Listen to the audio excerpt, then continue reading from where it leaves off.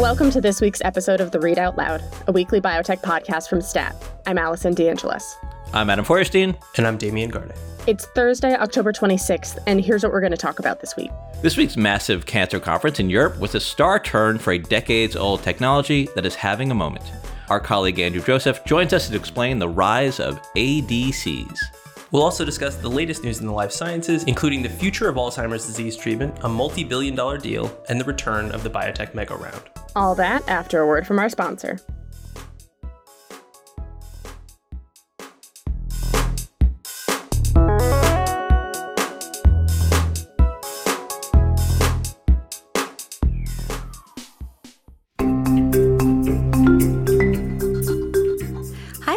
I'm Tori Bosch, editor of STAT's First Opinion column and host of the First Opinion podcast.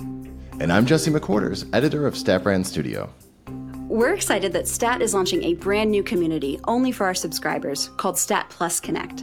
It's an online home for discussion, news, job postings, workshops, and more, all centered around the life sciences and biomedical research. It's also a chance to peek behind the curtain at Stat and interact with our writers and staff, the people that really bring our great journalism and content to you every day. And, in fact, I made a course on how to crack First Opinion. I lay out the kinds of essays I'm looking for, my editorial process, some writing tips, and much more.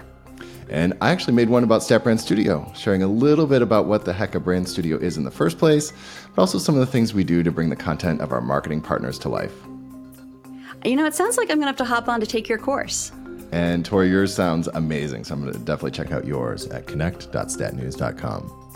Well, fantastic. I'll see you on Stat Plus Connect.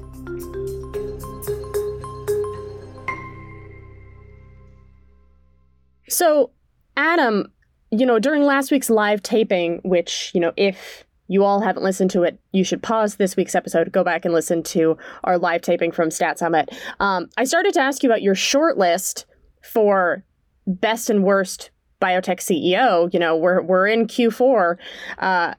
Who's on your short list? It sounds like we had a little development this week. Before we get to that, can I just say that I'm very happy to be recording the podcast again from the cozy confines of my home office / recording studio. So just wanted to put that out there. Allison, you're right. I put together this list of best biotech CEOs every year. I also put together a list of worst CEOs. And Roivant Sciences CEO Matt Gline, I think he's a strong contender this year, and that's because of a deal that he helped to architect this week, selling a drug that the company has been developing to Roche for $7 billion deal, headline deal. Roivant will get about $5 billion of that. The rest goes to Pfizer, who has some rights to it. But a pretty phenomenal deal, given the fact that, as I mentioned in a column this week, basically Gline created $5 billion in cash from essentially $50 million. Late last year, they acquired this drug from Pfizer and then kind of created a sort of a new company around it, and basically in all invested about $50 million in that. So in less than a year, turning $50 million into $5 billion is it's a pretty nice return. The math on this deal was incredible. It was truly mind-boggling, and was so. It's also kind of so rare often in biotech that you have those level of returns. And from what was a relatively modest in today's day and age, kind of starting financing point. Just this week, I, wrote about a $245 million Series A round. So, starting off a company, $50 million and then selling it for, $5 billion, nice chunk of change. But yet, Roivant stock went down, which was kind of the flip side of the story, right, Damon? It was, we're like, woo, Matt Gline, CEO of the year, what a deal. And then you look at the stock and it's down like 10, 11%. Yeah, that is kind of the cruelty of, I guess, being in biotech, both in a down market and also just in general, which is that the prospect of any given company being acquired is so integral to its stock value. It's something that we've heard, Jared Holes was on this podcast kind of bemoaning this, like the takeout thesis being this kind of like singular focus among investors, especially when stocks are down in general, that while yes, the mathematics of this deal, the speed at which it was, or at which this value was created, et cetera, these are all recommendations of Roivant, and also, an affirmation of the founding ethos of the company dating back to former CEO and chairman, now presidential candidate Vivek Ramaswamy. The whole idea was that the company would find gems in the pipelines of generally larger pharmaceutical firms, develop them, see value where others didn't, and then, actualize that value in some way. Usually that takes a number of years. The fact that this took place, I think, in less than 12 months is kind of staggering. But at the same time, while that's a recommendation of Roivant, if you look at this through the singular focus of how likely is Roivant to get acquired the day before this deal and the day after this deal, the fact that they parted with this asset means probably they are less likely to get acquired. And as such, the stock went down by hundreds of millions of dollars in value, to where Roivant's actual market value is just a little bit above the amount of cash that they will make in this deal, which it just is very like sign of the times. I don't think it's something that Roivant will be down about. They obviously have long-term plans. I'm sure they're not terribly worried about the immediate stock price. But as a snapshot for like how biotech works in 2023, you really can't get clearer than that instance. It's hard to kind of parse through like what this deal means to Damien's point, kind of for the future prospects of Roivant. It kind of comes off to me as like the equivalent of, I don't know if anybody here has like ever gone to like walked into a Goodwill, happened to find, a cast off designer item that like somebody threw away, and then goes and sells it on eBay for, 6 times the price. That's just kind of being in the right place at the right time. I don't know that this deal really says anything about Roivant as a whole. What could possibly have happened, in less than a year? How could they have possibly developed this product that they had licensed from Pfizer substantially? How much work could have really been done? One of the things it does say is that they did a really good job of identifying an asset, a drug that was probably undervalued, maybe undervalued by Pfizer in this case, and they were able to spin that into a lot more. They were certainly helped by this is a type of drug that treats inflammatory bowel disease. A similar drug with a similar mechanism was acquired, or a company that was developing a similar drug was acquired by Merck, which obviously boosted sort of lifted the entire class of these drugs. So that helped, and so that was sort of lucky for Roivant. But just getting back to the other point you made, Damien, and we can segue into kind of a broader look. But I think part of the downturn in the stock after this was just biotech sentiment. It's really bad right now. The market is awful for biotech. So I think that contributed to what we saw with Roivant. But Damien, you were looking at the overall market, and it's been topsy-turvy this year, but man, we are really kind of, it's just in a free fall at the moment. Yeah, so the XBI, a commonly watched index of biotech stocks, hit its low for the year earlier this week, and maybe more dramatically hit its lowest point since 2018. So a sort of like back into the last biotech slump before the now understood to be inflated valuations that came to the industry around the COVID-19 pandemic. But it's one of those things where you kind of run out of ways to describe just how dark things are with respect to sentiment for biotech companies, and the difficulty, I think, for people even grasping at hope because of macro environment issues, interest rates, just generally risky stocks being out of favor with the generalist investors who kind of pull the strings on how the market works, and that very much applies to and affects biotech. And there are so many examples of Roivant, somewhat one of these, but where when bad news happens, it is that much worse for biotech companies. There's a company called Akero Therapeutics, I think we talked about, had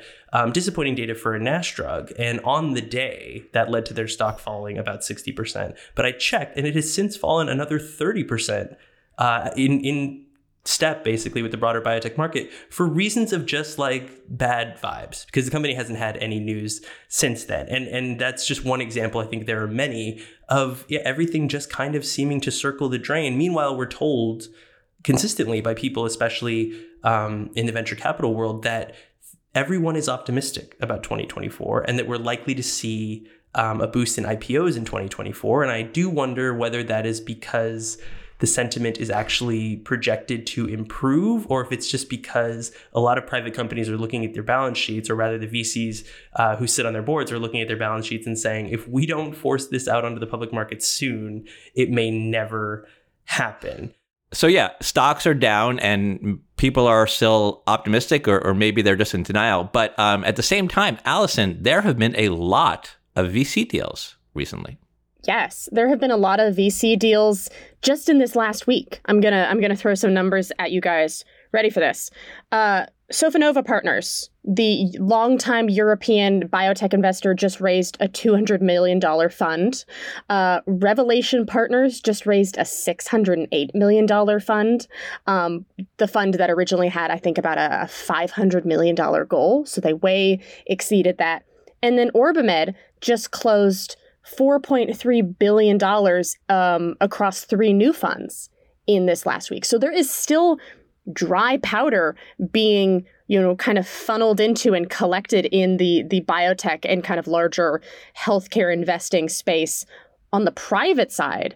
It is this, whether we call it a log jam, whether we call it a desert, whatever is happening, like in between your like Series A investments and the stock market, that is really where the industry is hurting this year. It does seem like a disconnect, though, doesn't it? You have the public markets that are really hurting, and on the private side, you have all this money being raised. I don't know. Maybe we should have somebody on to help us explain that, or Allison or Damon. I don't know if you guys have like any insight into, because it does feel weird, right? That there is this disconnect between those two sides.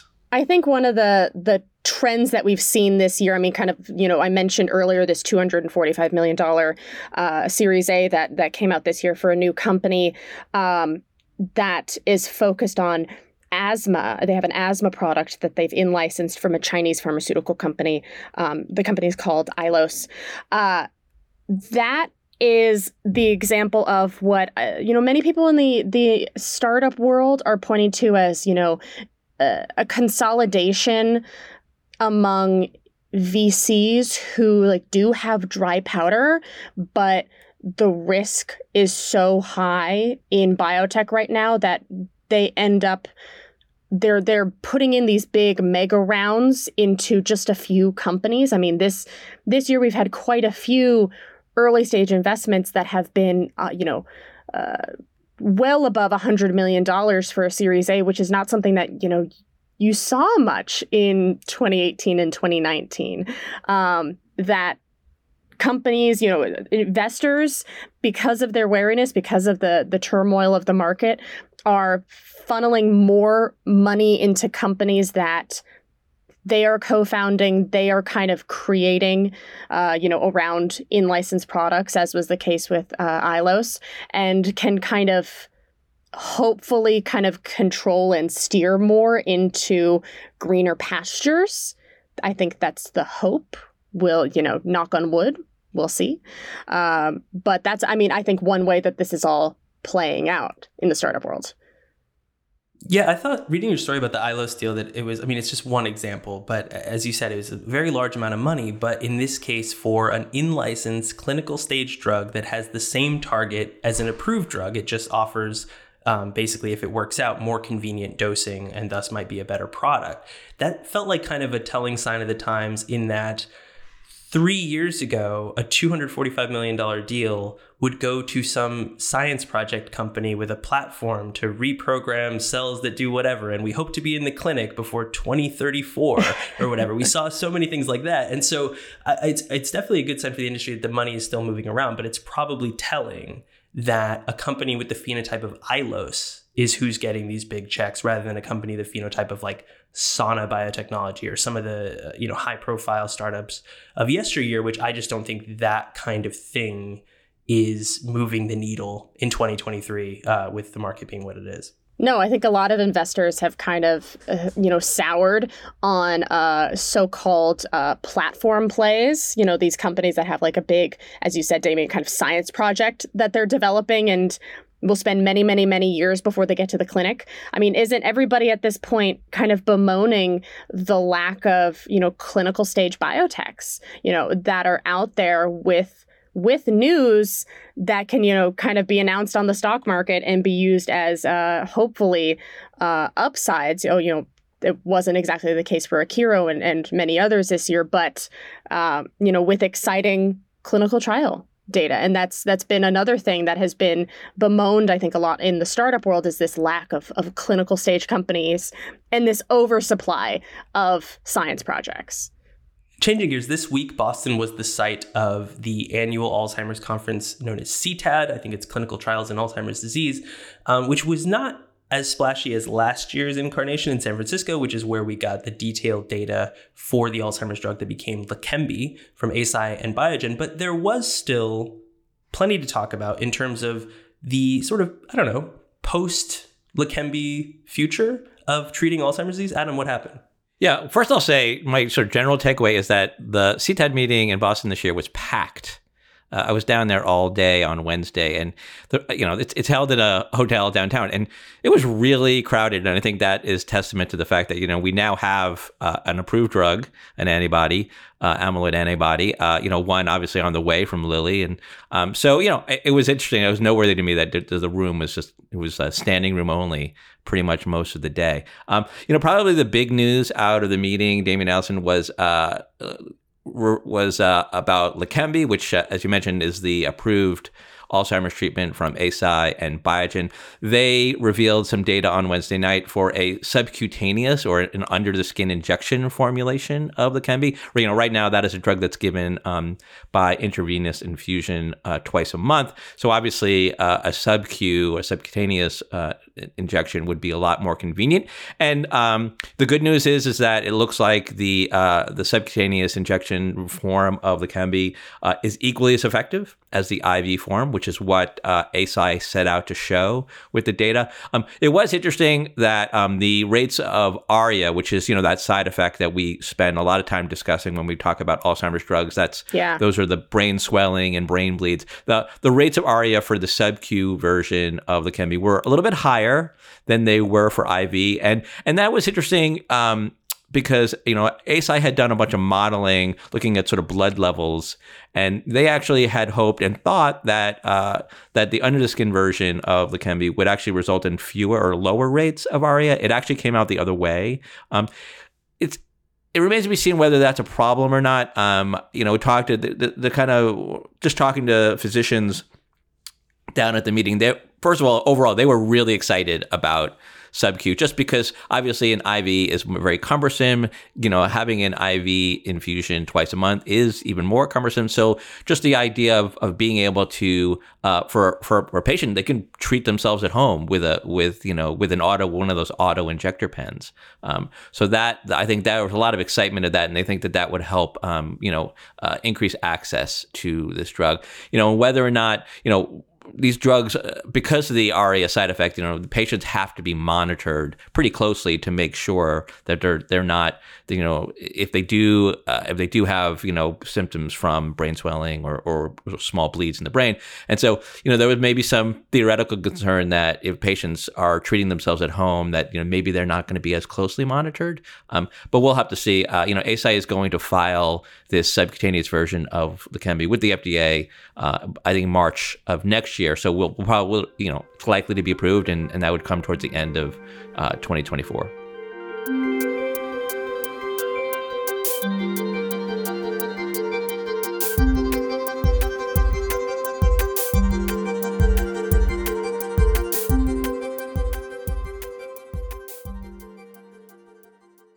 Physicians, scientists, and drug makers have spent the past week in Madrid, Spain, sharing the latest data on cancer drug development and treatment at the 2023 annual meeting of the European Society of Medical Oncology. The stars of this year's ESMO were a class of medicines called antibody-drug conjugates, or ADCs. They're actually a fairly old approach to targeting and killing cancer cells, but more recent refinements in how ADCs are constructed has led to improved outcomes for cancer patients and a lot more commercial success for the companies that develop and market them.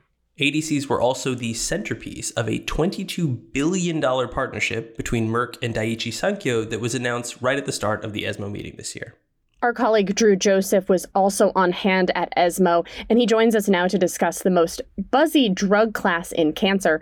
Drew, welcome back to Read Out Loud. Hey, thanks for having me. So, Drew, before we get to the highlights from the ESMO meeting, let's step back and explain ADCs. What are they? Yeah, so as you said, they're called antibody-drug conjugates, and they're kind of, I guess, an obvious concept, or at least it's an obvious goal, because the fact remains that despite all these futuristic cancer treatments that we have or that are in development, like immunotherapies and or mRNA or what have you, chemotherapy remains a backbone of a lot of cancer care because it's just really good at killing fast dividing cells. But also, I think everyone knows that going through chemo is just pretty brutal. And so the idea of an ADC is basically can deliver chemo directly to the tumor, so you still pack that chemo punch, but, minimize the toxicity of it. So as you wrote in your story, as we mentioned earlier, at ESMO this year, it was something of a star turn for modern day ADCs. What were the highlights from the conference? I mean, there was sort of a general ADC vibe, for lack of a better description. It just came up in a lot of conversations. There were a lot of presentations. Obviously the financial deal, the licensing deals were announced, right as the conference was kicking off. But just sort of everyone was talking about ADCs, whether it's, preclinical work or there were some pivotal trials presented or even, additional studies of approved ADCs. I guess to give one specific example, one of the big presentations focused on an ADC from Seagen and Astellas called Padcev, I believe. I'm sorry if that is incorrect. We can totally get into the drug name pronunciation game again. Yeah, this is well-trod. I would rather not. This is well-trod territory, Drew. So anyways, they combined Padcev with Keytruda, and that combo essentially cut the risk of death in half in a certain bladder cancer. And so, that's a huge result, really strong outcomes. And it was pretty much universally described as practice changing. And so that was one example where it sort of showed meeting its potential, and at least in that case. And Drew, I believe that Padcev presentation, drew a standing ovation from the audience, right? It did. It sure did. It's like the Paul Hollywood handshake of cancer. Nice cultural reference, Adam. I just started watching Bake Off for the first time, and so I actually do get that reference. I'm enjoying it very much. Drew, you live in Europe now. You need to get on board. Exactly. ADCs had this kind of belle of the ball moment, but as we noted in the intro, it's actually an old approach to targeting cancer cells. Talk to us about the improvements that are being made to the technology that have led to this moment where, they can kind of have their little glittering moment in the spotlight. People or drug companies, researchers have been working on ADCs for decades, truly. And so basically it's a lot of chemical improvements that have been made, going back maybe 10 years that have kind of enabled next generation ADCs to now be reaching patients. And so ADCs are made up of a couple components. And there's been progress in all these. There's the payload, basically the chemotherapy. There's the antibody that guides this thing to tumor cells. And then there's another thing called a linker, and that basically connects the chemo to the antibody. And it's really apparently sort of these improvements in linker design that have started to really pay off. And so basically you want your linker to be sort of loose enough so that the chemo doesn't just kill the tumor cells with the specific target, but kind of sweeps up some of the other surrounding cells. And that's called the bystander effect. So you basically just want the chemo to make sure it's kind of getting all the cancer. But at the same time, you want to kind of keep some control over the chemo so it doesn't just sort of escape into the rest of the body. And then you have all these systemic toxicities as well. And so apparently they've sort of over the years through chemical tweaks been able to sort of, I guess, get this Goldilocks linker in place. So guys, I have a trivia question. Who on this podcast knows the name of the first approved ADC and when that drug was approved? Anyone here know? Don't Google it. Give me an answer. I'm not going to guess because I despise drug names and pronouncing them. So as we've established. I don't recall the name of it. I think it was Come on, around Damien. 2001, and I remember this because wasn't it later pulled from the market because it kind of didn't You're work? getting warm. Oh. Yes, Damien, you're getting warm. So it is a drug called Mylotarg. It was approved for a form of blood cancer in 2000. So, Damien, you were close. Okay. It was pulled off the market, Damien, you're correct, because of toxicities. I think actually some of the toxicities that Drew, you alluded to, this was just kind of this was the first ADC. That linker probably wasn't all that great. And yeah, there was a lot of toxicities. It was pulled off of the market. It actually ended up getting put back on the market. This was a drug developed by the pharmaceutical company Wyeth, which was later acquired by Pfizer. So that is your trivia portion of today's Read Out Loud. Good to have that institutional knowledge. Yeah. Yeah, really. Yes, yeah, because I'm old enough to remember that. In the ensuing 2 decades since that event, better ADCs, the sort of honing of the technology that you referred to, Drew, have led to a lot more licensing deals in biotech and pharma. According to the investment bank Cowen, which put together these numbers, there have been 41 ADC-related transactions, whether acquisitions or partnerships, already in 2023, which is more than the 40 in all of 2022 and 17 in the year before that. So on that subject, Drew, you mentioned that the conference began with news of such transactions. What were those? Yeah, so the big one was obviously Merck reaching a deal with Daiichi for up to $22 billion. And, Daiichi's kind of a big player in this area. They've already worked with AstraZeneca on a couple ADCs. GSK also announced a licensing agreement. Much smaller one, but still. And then, I think Eli Lilly has sort of, I guess, acquired some companies working on ADCs. And then this goes back to earlier this year, but obviously a big deal was when, and Adam, I believe you covered this, Pfizer said it was going to buy Seagen for like $43 billion or something like that. Yeah, big deal. Yeah, in large part because of Seagen. Seagen is an ADC specialist as well, and so they were sort of adding those drugs in addition to the rest of Seagen's products into its pipeline. Well, a recent paper on the history of ADCs published in the journal MABS, short for monoclonal antibodies, noted that in the 23 years since Mylotarg's approval, only 12 or so of the 267 clinically tested ADCs have actually made it to approval, and just 10 of those have been in the last 6 years. So was there also a bit of a reality check for ADCs at ESMO, Drew? Yeah, I mean, I think, Allison, the numbers that you cite show sort of the, I guess, momentum that's happening in recent years. But yeah, I mean, like with any new technology, it's not going to be totally smooth sailing. And so one of the big studies was or one of the big presentations rather was one focused on a compound called Data-O-DXd, which is from AstraZeneca and Daiichi. And there were some pretty good results comparing it to chemo and breast cancer. But when it was compared to chemo and a type of lung cancer, the ADC like barely outperformed just regular chemo in terms of median progression-free survival. The study was technically positive. It hit its, statistical endpoint.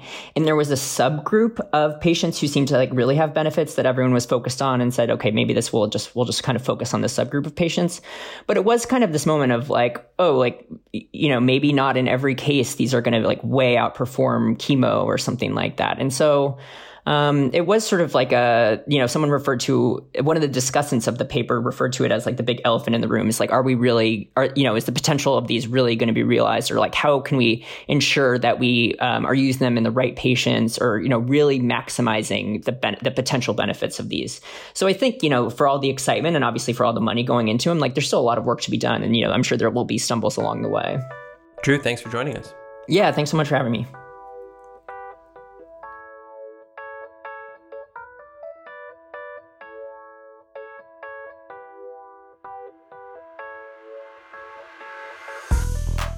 That does it for another episode of the Read Out Loud. Thank you to Teresa Gaffney for producing this week's episode. Our senior producers are Hyacinth Empanato and Alyssa Ambrose. Our executive producer is Rick Burke, and our theme music is by Brian Joel. We'd love to hear from you. Tell us what you like about this week's episode, what you didn't like, and whether getting a Paul Hollywood handshake is on your bucket list. You can do all that by sending us an email at readoutloud@statnews.com. And if you like what we do, leave a review or rating on Apple Podcasts or whichever platform you use to get your podcasts. See you next week.